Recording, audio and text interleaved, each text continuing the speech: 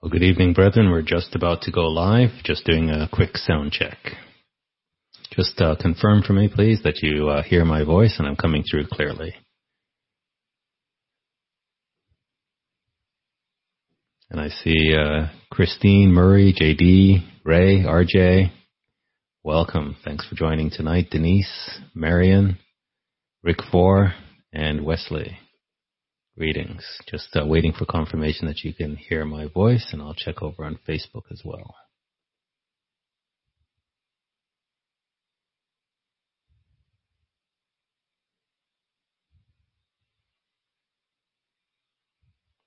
And Cynthia, thanks very much for the confirmation on Facebook. That's great. Okay, we'll just start in a little bit.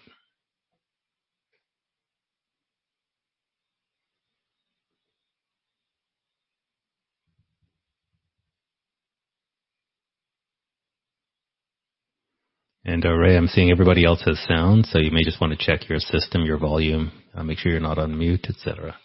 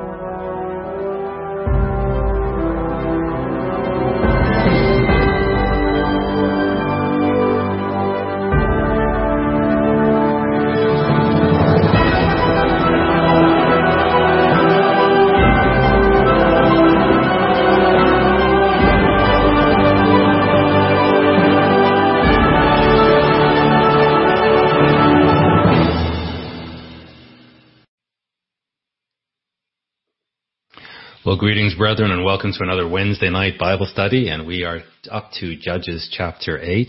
Let's begin with a word of prayer, and then we can get straight into the study for this evening. Our Heavenly Father, we bow before you and we praise you, great God, for your loving kindness and mercy.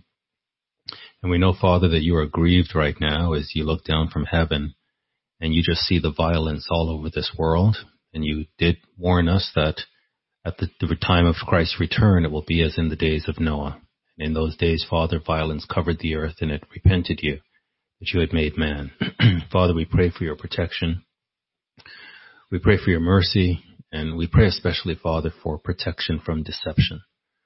We thank you for your word, and we pray, God, that it will be a lamp unto our feet, and that through the light that comes from your word, Father, we can disassociate ourselves with wicked and evil men who will wax worse and worse, and we can conform to the mind of Jesus Christ. We praise you, Father. We ask your blessing on our study now. We pray in Jesus' most holy name. Amen. So, brethren, let us begin then and get into the study for this evening. We are into Judges, or up to Judges chapter 8. And I just want to go back to Judges 7, just the tail end, just so that we do have the context. And you'll remember here with Gideon's career here, where he now has gained the confidence to go after the Midianite and the men from the east and the Amalekites. And just here in chapter 7 and verse 23, the tail end of chapter 7, and the men of Israel gathered themselves together out of Naphtali and out of Asher and out of all Manasseh and pursued after the Midianites. So 300 men were the army of Gideon, and they went and they routed the Midianites. And God caused the Midianites to slaughter each other.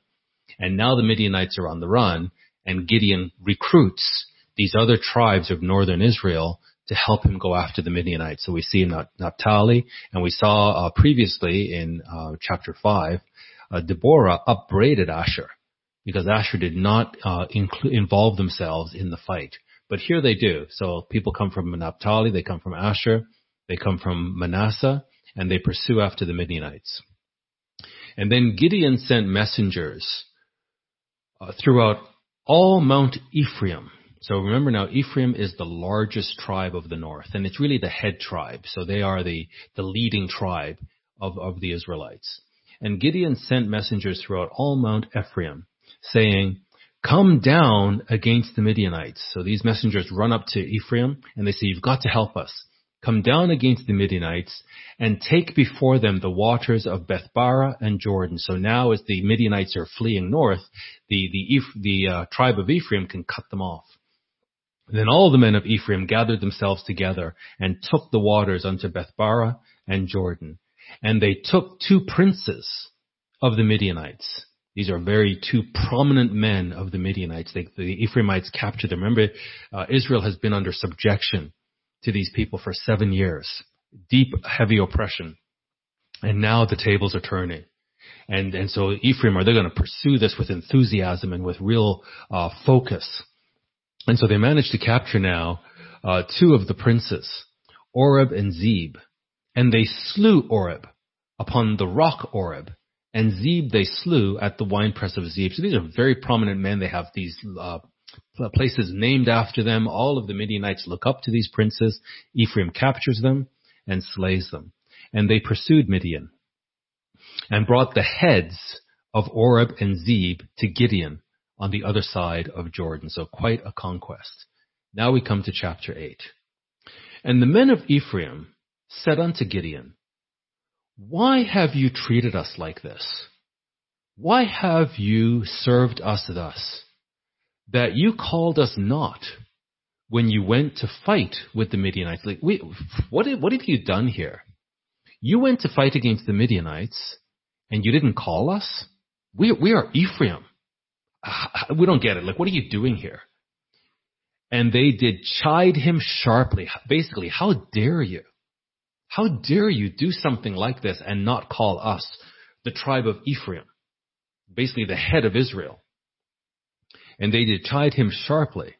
And he said unto them, what have I done now in comparison to you? Is not the gleaning of the grapes of Ephraim better than the vintage of Abiezer? So he's saying, look, I just come from this small clan, Abiezer.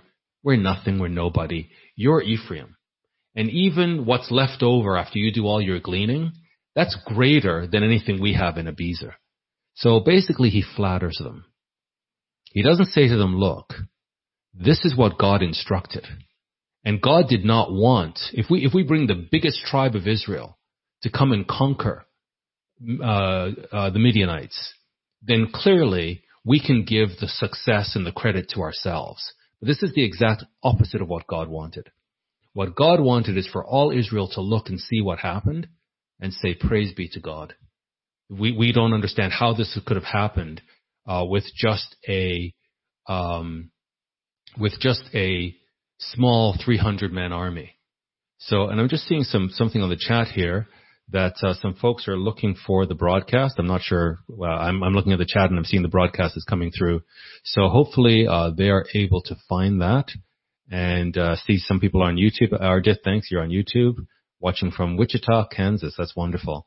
Eldemera, wonderful. Good to see you. And Cynthia. Okay, so I think people are finding the broadcast. I'm not sure, Don S or Donnie S, what's happening for you. But hopefully you'll catch on to us. So, yeah, so instead of Gideon standing up for God and saying, don't you get it? This is by God's design. You're the biggest tribe. You're the head tribe. If you took down Midian, you'd give the credit to yourself. Gideon doesn't say that. Instead, he flatters them and says, oh, the little thing that you do is greater than the best that we could do. We're Abiezer, you're Ephraim. So, verse 3 now, he says, God has delivered into your hands the princes of Midian, Oreb and Zeb. Like, this is a big takedown. And you did it, oh Ephraim. You're just so wonderful, Ephraim. Look what you did, Ephraim. You took down these princes, Oreb and Zeb. And what was I able to do in comparison to you? Then their anger was abated toward him when he had said that. And I think this is a miss. This is very unfortunate because God was very clear to Gideon, I don't want Israel to give themselves credit. So rather than give the credit to God, what Gideon does is he flatters Ephraim and says, look what you guys do. You took down the princes. You're amazing. You're wonderful. You're powerful. And then that calms them down. A soft answer turns away wrath. So it's like, oh yeah, we are wonderful. I'm glad you know your place. And I'm glad you know that we're wonderful. So their anger, they calmed down. So again, we're looking at Gideon's career. And yes, he took down the Midianites. And it took a lot for God to get him to the place where he would actually believe God and do it. But he did it. That's wonderful. But the beginning was a little bit ropey. And now we see the end of Gideon is also ropey. And the point that I'm making here as we study Judges in particular, and in particular this judge, is when God sends a man to save his people so that he can have mercy upon his people, who are we to demand perfection from that man? Well, I won't accept Gideon because he's not perfect. I see all kinds of flaws in this man. Therefore, I don't want the salvation. I don't want the help that God is sending. That is ridiculous. God chooses who to use.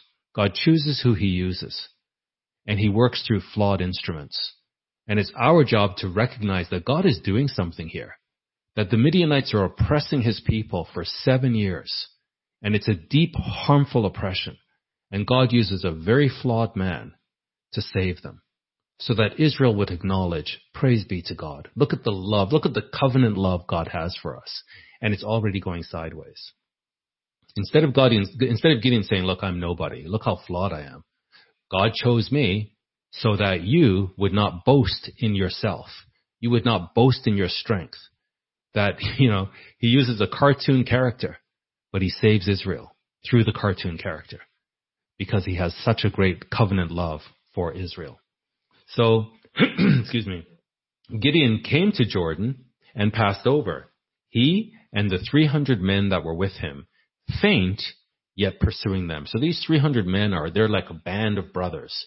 And they are very clear on their mission, and they're very loyal to Gideon now. These are the men that God handpicked to work with Gideon. And, they're not the stars of Israel. These are sort of the lowest class of Israel that God says, I'm going to save Israel through these men. Excuse me.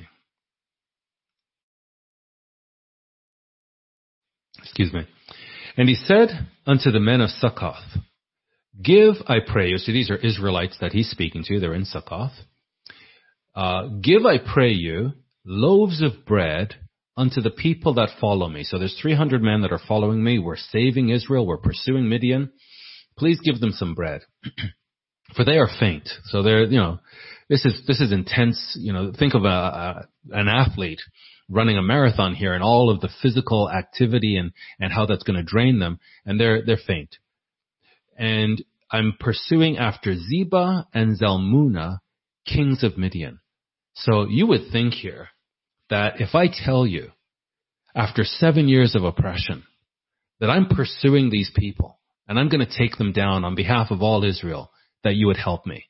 If I say to you, look, I'm going after Twitter and I'm going after Facebook and I'm going after Google so we can cast off this oppression and we can have some freedom here, I would think you would support me. I think you would be glad that the oppression is going to be lifted. No. I'm going after the kings of Midian. And so you people of Israel, can you help me? Can you feed my men so that we can help you? And the princes, the leaders of Succoth said, are the hands of Zebah and Zalmunna now in your hand that we should give bread unto your army? Like basically what they're saying here is, okay, that's really nice that you're going after the kings of Midian. Have you done it yet? Because if you haven't done it yet, I wouldn't be boasting if I were you. So we're going to help you. And then when you lose, these kings, Zebah and Zalmunna, are going to come after us? I don't think so. Like if you came to us and you had the heads of Zebah and Zalmunna with you, that might be a different story. But you're just talking. It's just fancy talk. So I'm sorry. We're not going to feed your men. We don't want anything to do with this. And the Bible tells us that in the last days, brother will betray brother. And so here we see brother betraying brother. God has chosen Gideon to take down Midian. And these men, these Israelites of Succoth, are saying, we don't want anything to do with it in case it comes back on us. Now listen to Gideon's response. And Gideon said, therefore, when the Lord has delivered Zebah and Zalmunna into my hand, so he is quite confident that God will in fact bring him through. So he's proven God through the whole fleece experiment and the dream that the Midianite had. He knows absolutely God is going to come through. These men don't know that. And they're basically laughing at him and saying, I don't think so. We don't have anything to do with it. So he says, listen to how he responds. He says here, listen, therefore, when the Lord has delivered Zebah and Zalmunna into my hand, so he knows that God will do this, then I will tear your flesh with the thorns of the wilderness and with briars. I'm basically going to skin you alive. This is an Israelite talking to fellow Israelites. This is what it has come to. So they've come into the promised land, and this is what it's come to. An Israelite now is, first of all, these Israelites are not going to support a brother in taking down the oppressor. And then because they don't support him, he responded very differently to Ephraim. When Ephraim challenged him, he flattered Ephraim. You better not mess with Ephraim. That's a very powerful tribe. But these men of Sukkoth, not so powerful. And now we're beginning to see something emerging in Gideon's character, which is unlike what we saw in him earlier. Earlier we saw quite a meek man, and a man that was somewhat uncertain and was humble. Now we're beginning to see a level of arrogance, that because you have chosen not to support me, when I come back, I'm going to torture you. I'm going to skin you alive. Therefore, when the Lord has delivered Zebah and Zalmunna into my hand, then I will tear your flesh with the thorns of the wilderness and briars. How dare you contradict me? How dare you embarrass me in front of my men? I'm going to destroy you, fellow Israelite. And he went up there to Penuel and spoke to them in the same way. So again, these men are faint. They've been fighting. They've been running. They're exhausted and they're hungry. So now he goes to another place in Israel and says to the men of Penuel the same thing. Can you feed my men? We're taking down Midian and we're going after these princes. And the men of Penuel answered him as the men of Sukkoth had answered him. So what's happened to Israel? And I guess that's what oppression does. When you've been oppressed for so long, what's that called? Stockholm syndrome, where you now have affinity with your oppressors. And again, this is great for us to study so we can understand the psychology of what's going on today. That we are being oppressed by the Marxists. And we have an affinity. We defend the Marxists. We don't care about freedom anymore. We don't care that the Marxists are trying to get more and more power, as long as they give us free stuff. And we'd rather be oppressed and get free stuff than to be free and have to just rely on God and make our own way. So these men actually have affinity for Midian rather than a fellow Israelite who wants to take down Midian through the instruction of the Lord. And the men of Penuel answered him as the men of Sukkoth had answered him. And he spoke also unto the men of Penuel. Remember, these are Israelites, fellow Israelites. He spoke also unto the men of Penuel, saying, when I come again in peace, so he's absolutely confident that God is with him. He's going after the princes, the leaders of the kings of Midian. And when he's done with them, because he knows God will be with him, he says, I'm going to come back and I will break down this tower. So the tower in Penuel is a great symbol, and it's also a watchtower so that they can see and keep their place safe. He's now saying, I'm going to destroy that. Now Zebah and Zalmunna were in Karkor, and their armies with them, about 15,000 men. Remember, Gideon only has 300 men. So these kings have 15,000 men, all that were left of all the armies of the children of the east. So remember, it was the Midianites, it was the Amalekites, and it was all of the children of the east. So now, Zebah and Zalmunna, they only have 15,000 men in their army. That's a big number compared to Gideon's army, but it's a small number compared to what they started with. So he says, for there fell 120,000 men that drew the sword. So Gideon's 300 men caused Zebah and Zalmunna to lose 120,000 men. So they started with 135,000 men. They're down to 15,000, and they're on the run.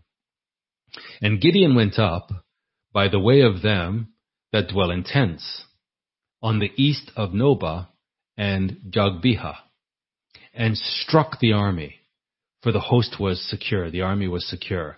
So he's gone in and he's caught them. And when Zebah and Zalmunna fled, he pursued after them. So he's fearless now. These are the kings of Midian, and he's going after them. And when Zebah and Zalmunna fled, he pursued after them and took the 2 kings of Midian, Zebah and Zalmunna, and discomfited all the host. So very victorious. As he knew God would be with him, he was fearless now. And Gideon, the son of Joash, returned from battle before the sun was up. So that is quite an accomplishment, quite a victory, and in a short order. And now he's coming back from battle. And caught a young man of the men of Succoth, and inquired of him. So he knew this young man was coming from Succoth. So they captured him, and they inquired of him now. And he described unto him the princes of Succoth, and the elders thereof, even 70 men. So there are 77 men that this young man of Succoth is giving Gideon the lay of the land. And these are the leaders, and this is how the clan is made up, and this is who they are, and this is what they look like. So Gideon is gathering this information because he made it clear what he was going to do to Succoth, what he was going to do to the leaders in Succoth.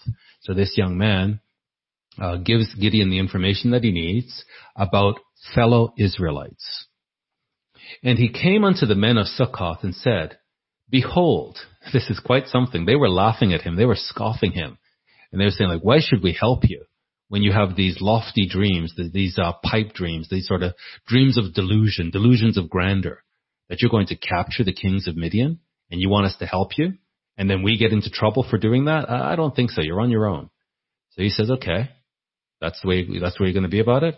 When I come back with the heads of Zebah and Zalmunna, I'm going to torture you and I'm going to make you pay. So now he's successful.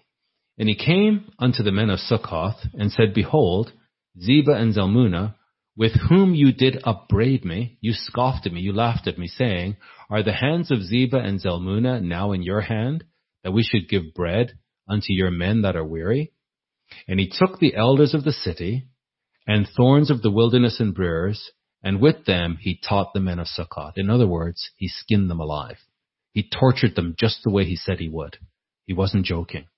This is the man that started out all humble and uncertain and needed reassurance. Now he's become quite the tyrant, and he doesn't tolerate any ridicule.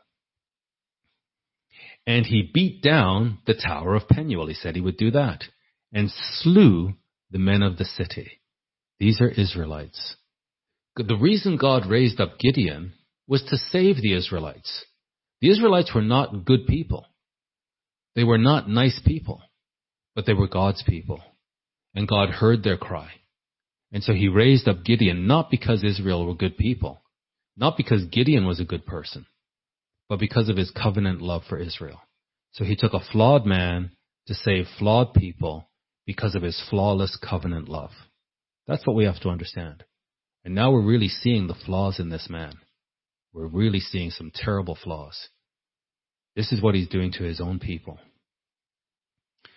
Then said he unto Zebah and Zalmunna, and not only does he slaughter his people, but these people, these kings are still alive. They're watching this.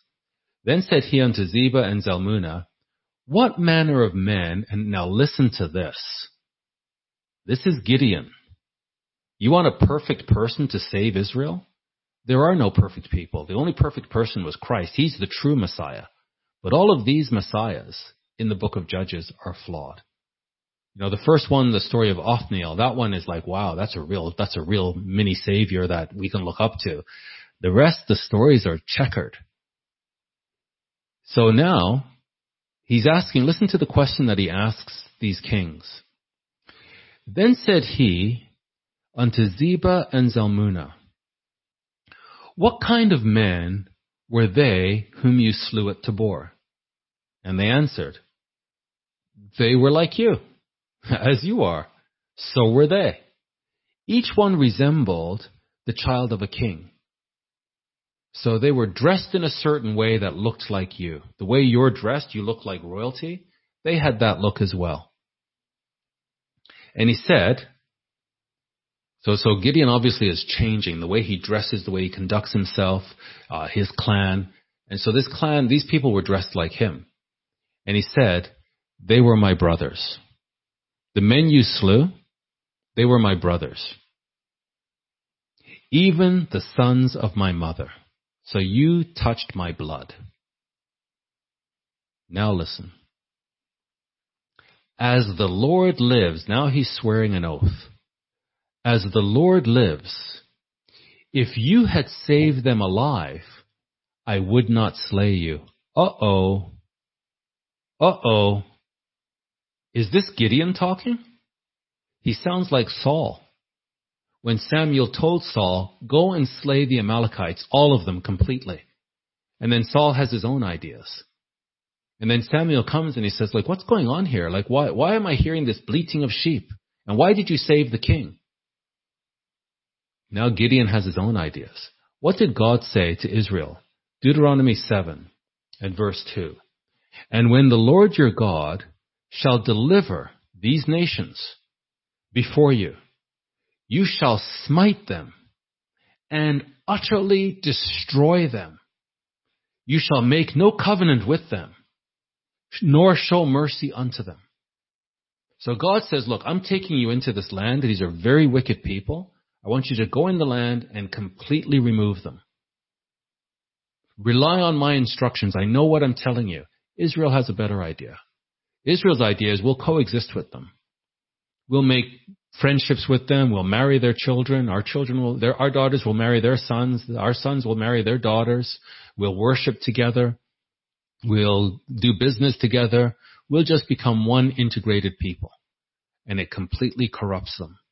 And then God punishes them for that. And then he raises up this judge to put them back on course. And so the judge goes after Midian and completely slays them with just 300 men and God's miraculous hand. And now listen to Gideon. These were my brothers. If you had saved them alive, I would have spared you. That's not what God said to do. And oh, by the way, I swear by Yahweh. I swear by Jehovah. I'm bringing God into this. I swear by God that I would disobey God if you had spared my brothers. Kind of strange. This is Gideon. Continuing in verse 20. And he said to Jether, his firstborn. So Gideon has become this great leader in Israel. And all Israel is now seeing him as the leader, and you don't mess with him. He will skin you alive. He will torture you if you mess with him. So he has now become this, like a king in Israel. So his firstborn is next in line. His firstborn is sort of that heir apparent. And so he says to his firstborn, up and slay them. And that would now be an honor to Jether. The same way that Gideon has developed this reputation among Israel. That now if his firstborn comes up and slays the kings of Midian, that's going to put this sort of mantle on him.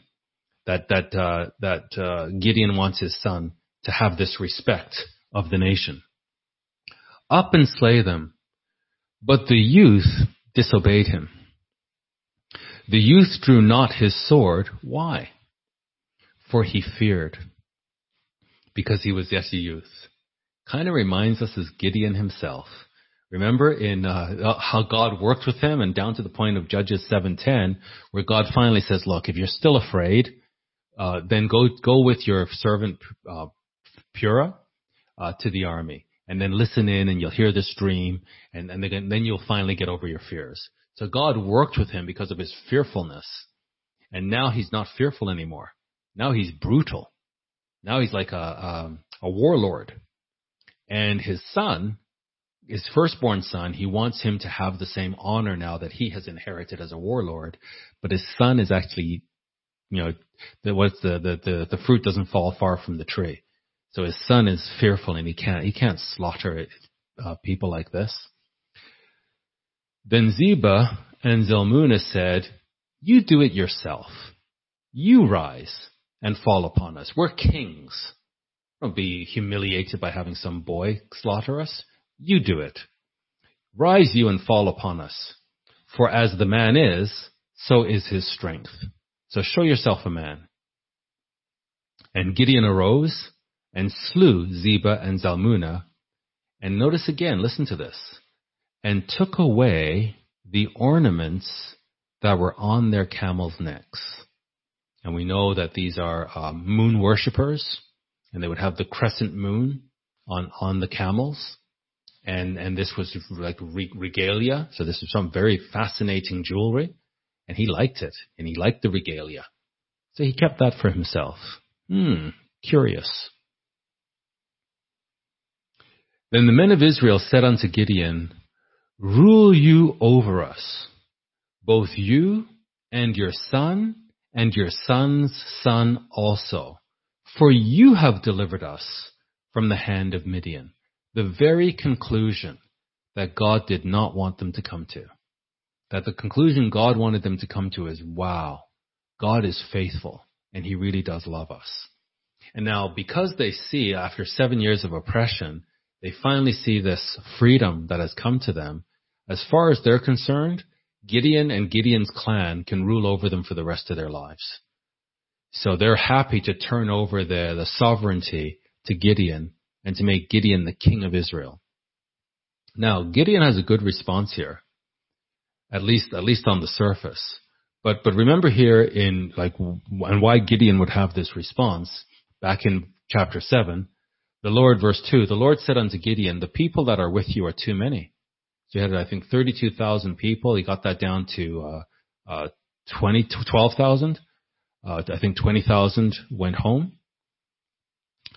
The people that are with you are too many for me to give the Midianites into their hands, lest Israel vaunt themselves against me, saying, my own hand has saved me. This would run counter to what God is trying to accomplish with Israel. That if they think they did it themselves, they're not going to come to this place of true repentance and true intimacy with God. So, too many people, so God whittles down the army so that Israel would not come to the conclusion that they've done it themselves.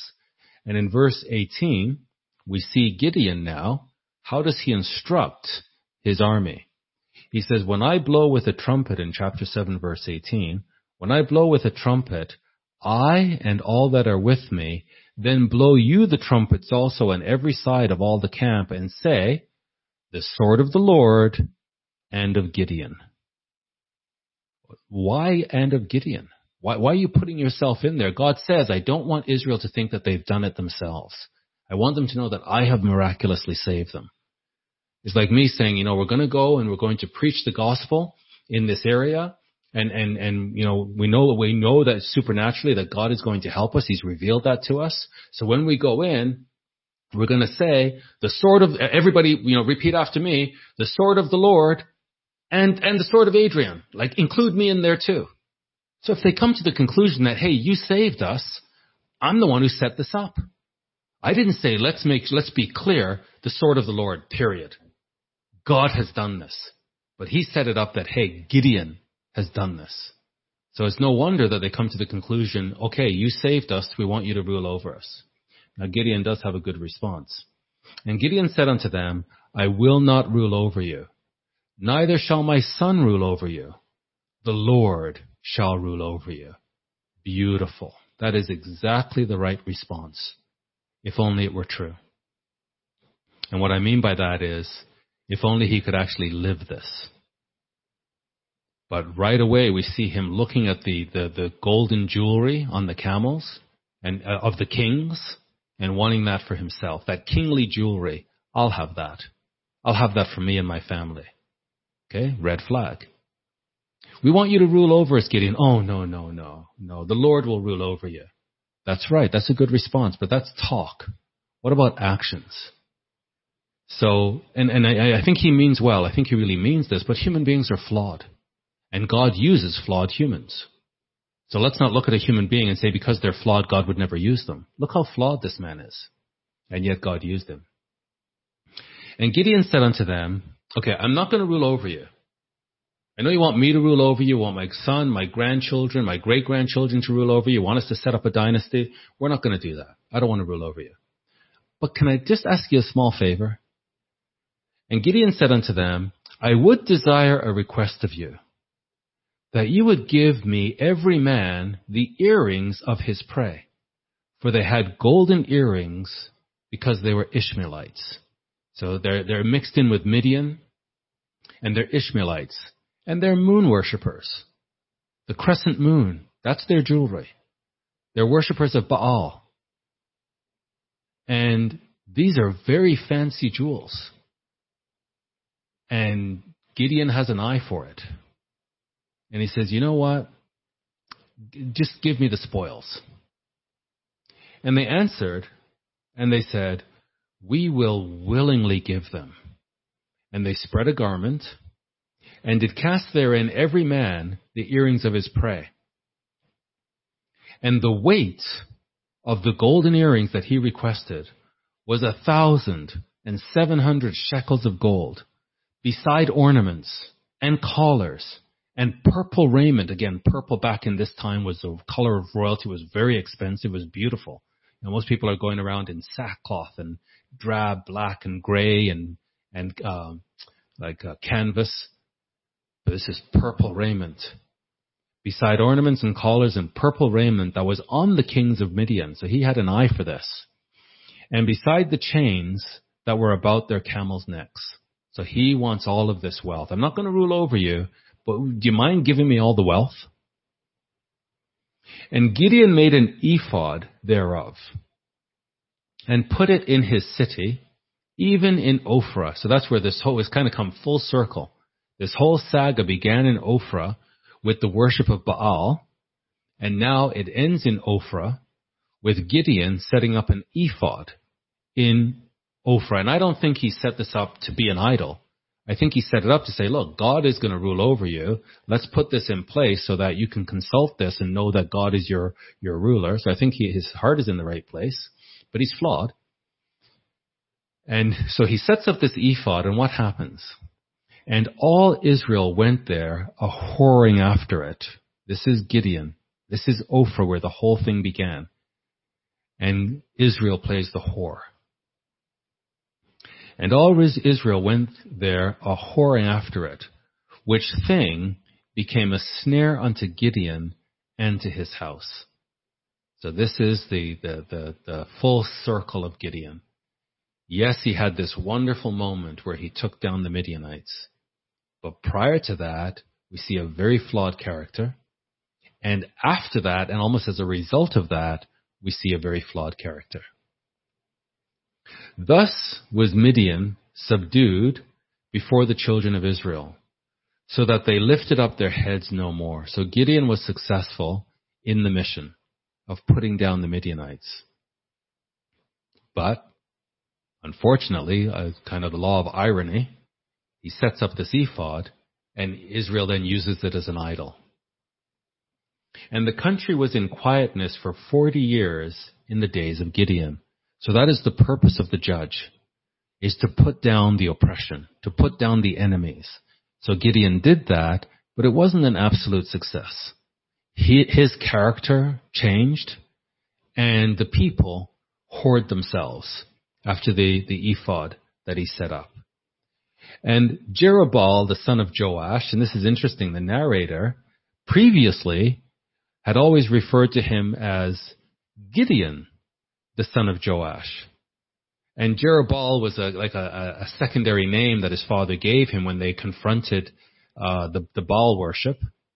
But now he's set up idol worship, and now he's known now, at least here in this sentence, he's now Jerubbaal, the son of Joash. So just interesting that he's no longer Gideon, the son of Joash, after setting up the idolatry. He's now Jerubbaal. So let Baal contend for himself. And irony of irony, although he's defeated the Midianites, now Baal worship is gaining traction again within Israel.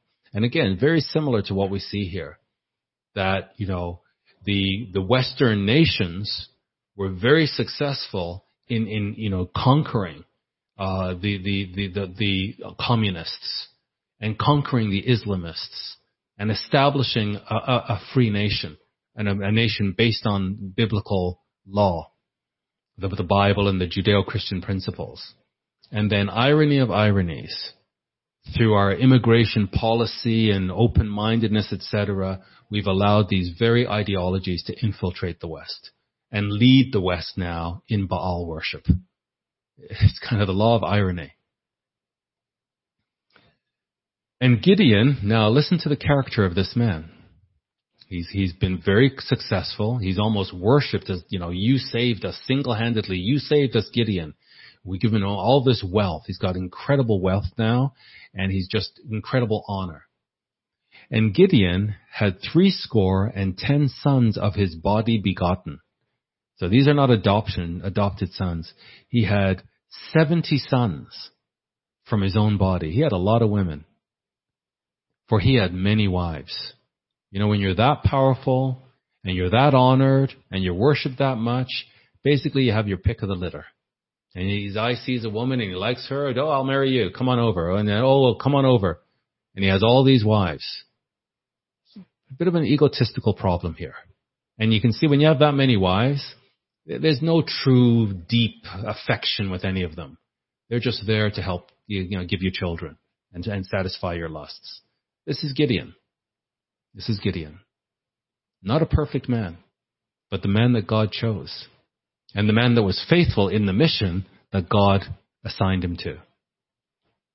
So he had 70 sons of his own body because he had lots of wives.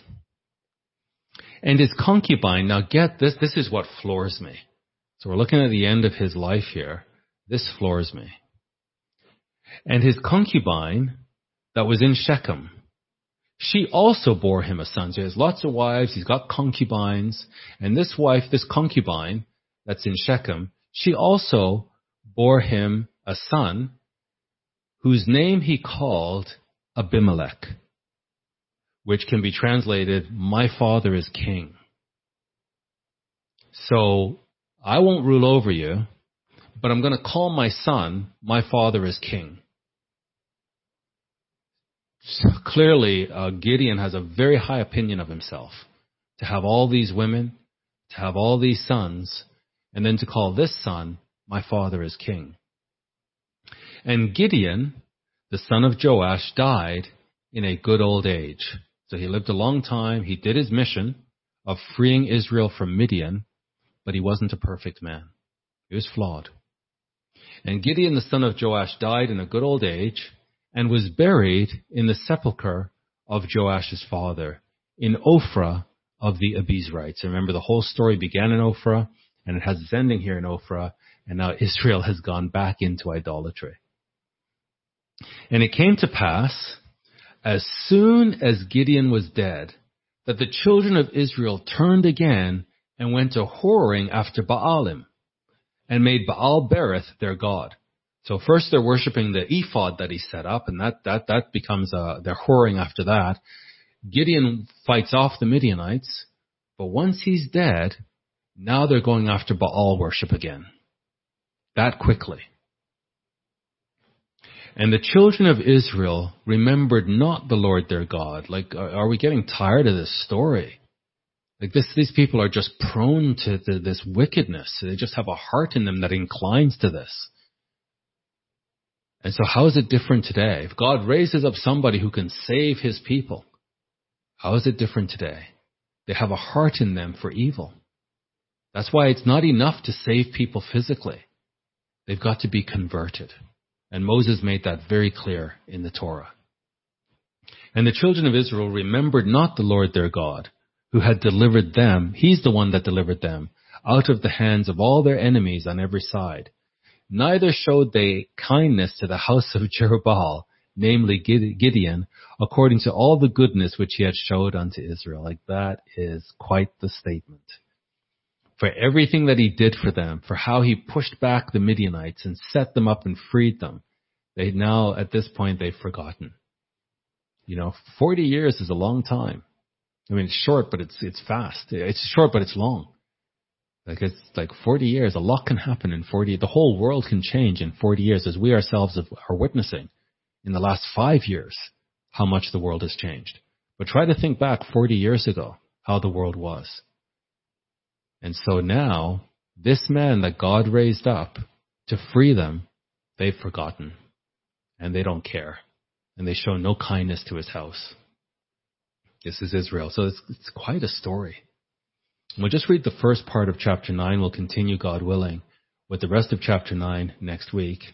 And Abimelech, the son of Jerubbaal, went to Shechem. So remember, Abimelech, my father is king. This is the son of the concubine who was given this name, kind of singled out by Gideon himself. Gideon named him.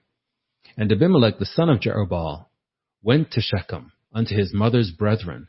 So his mother, the concubine from Shechem, he goes there because he has blood brothers there. So he goes to them and he communed with them and with all the family of the house of his mother's father, saying, Speak, I pray you, in the ears of all the men of Shechem. So he's talking to his family, his blood brothers, and he's saying, talk to all of Shechem. Whether is better for you, either that all the sons of Jerubbaal, which are 70 persons, reign over you. So there is a dynasty now.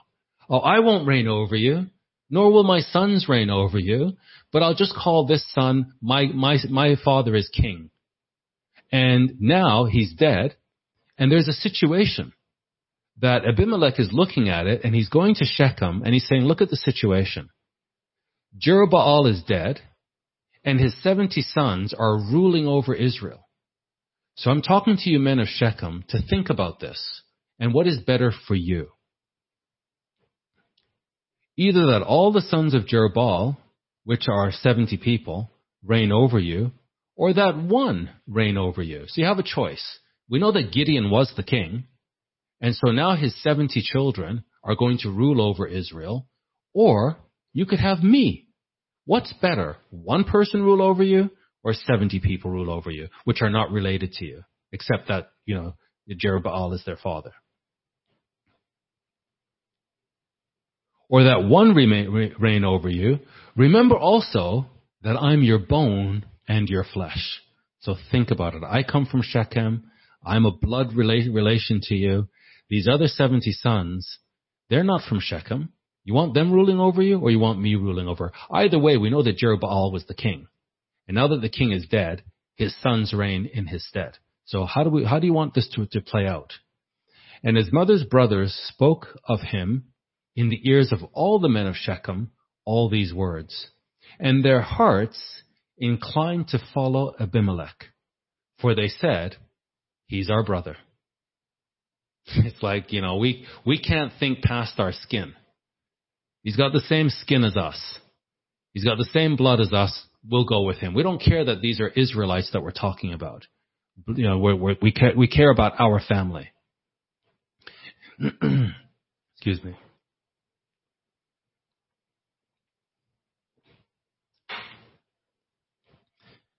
And they gave him 70 pieces of silver. Excuse me. And they gave him 70 pieces of silver out of the house of Baal Berith. This is the covenant of Baal. This is where they worship. Instead of the covenant of Jehovah, they have the covenant of Baal. Here's the house of this pagan worship. And they gave him 70 pieces of silver out of the house of Baal Berith, wherewith Abimelech hired vain and light persons which followed him. So this would be the equivalent of the Antifa of the day. Stupid people, losers who are going nowhere, that are easily manipulated. Wherewith Abimelech hired vain and light persons which followed him. And he went unto his father's house at Ophrah, and he slew his brothers, the sons of Jerubbaal, 70 people. So whatever position Jerubbaal, Gideon, had attained to within Israel, it was highly coveted. And this position of kingship, this son, he did not want to share it. Abimelech did not want to share it with the other 70. That's how powerful Gideon was. That's how desirable his position in Israel was. Oh, I won't rule over you, nor will my sons rule over you. God will rule over you. But when he dies, now there's a contest as to who will rule over Israel in his place. All 70 sons or Abimelech? So it's so desirable that they'll actually slaughter fellow Israelites, fellow children of Jerubbaal. That's what power does to people. They'll stop at nothing. Notwithstanding yet, Jotham, the youngest son of Jerubbaal, was left, for he hid himself. So even if they found the child, they would have slaughtered the child. But he hid. And that's the only reason he lived, is that he escaped. These are power-hungry people. This doesn't change. You know why it doesn't change? Because human beings change. Human beings come and go. But it's the same devil.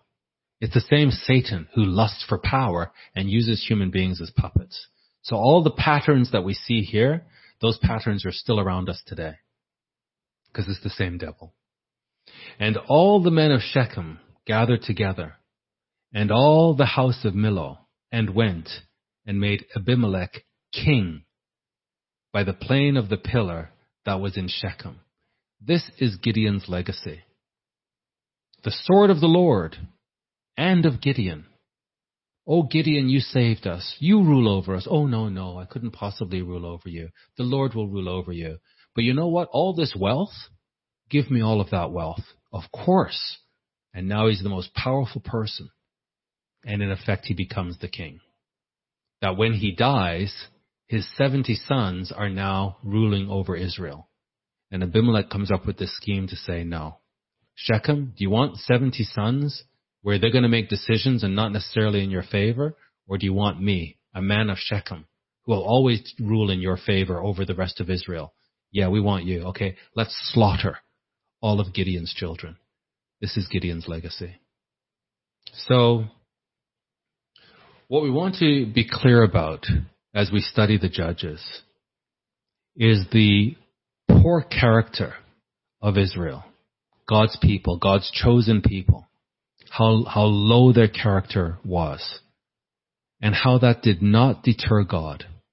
That God has a plan for Israel, their character or lack of character notwithstanding, because he's made a promise to the patriarchs. And because of that promise to the patriarchs, he's going to fulfill it. And so this whole thing that we see playing out on the earth today, nobody knows what's going on planet Earth. Everybody's confused, except for the people who understand the Bible and understand that God has a plan. And his plan very much involves Israel, despite their poor character. And because of their poor character, this, this punishment that we see Israel constantly subjected to is just going to constantly intensify until the ultimate suffering, which is a time of suffering that is unprecedented. And it is specifically the time of Jacob's trouble. It's specifically the time of Israel's trouble, because God is going to drive Israel to true repentance. And the other thing that we see is, again, because of this covenant love, it's not just a superficial love. Because of this covenant love that God has for Israel, he will use men that are flawed. And these flawed men will do God's will. And we can't look at the men and say, because he's flawed, I will not accept God's help. This is a pretty flawed man that we just studied. When we look at his career, the whole arc of the career, it's not the greatest testimony. And yet, he's considered faithful. He's considered faithful because he did what God raised him up to do. So let's think about this. Let's think about God's covenant love for his people. And let's praise God and thank God for his covenant faithfulness. Jesus Christ, what a faithful God we serve, declaring the end from the beginning, and from ancient days that which is not yet done, saying, my plans shall stand. We stand on the solid rock. Praise God.